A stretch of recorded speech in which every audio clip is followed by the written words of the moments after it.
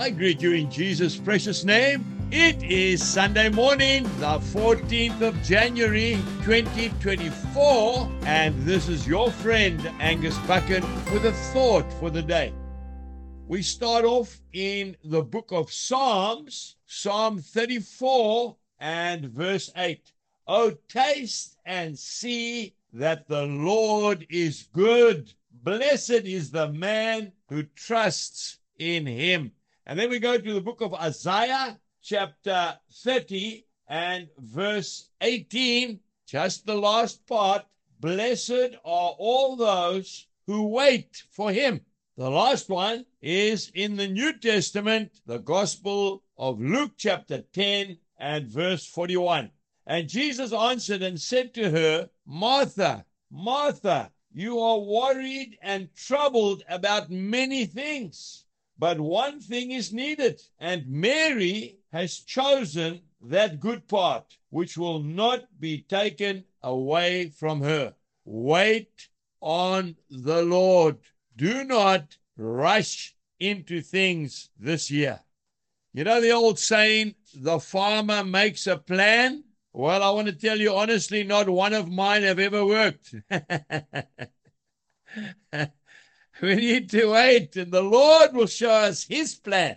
I knew a farmer who farmed not too far away from here, and his farmyard looked like a scrap heap. It was half full of used agricultural equipment, and it must have been worth a fortune. He was always trying to make a plan, never giving it an opportunity to work. He would plant potatoes, buy equipment for that. Then he would change. He would start putting in maize, and then he would change again, and he'd put in a wheat crop, and then he would change again.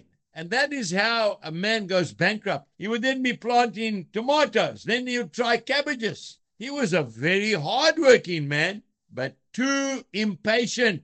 So was Martha. Remember, but Jesus said Mary has chosen a much better way.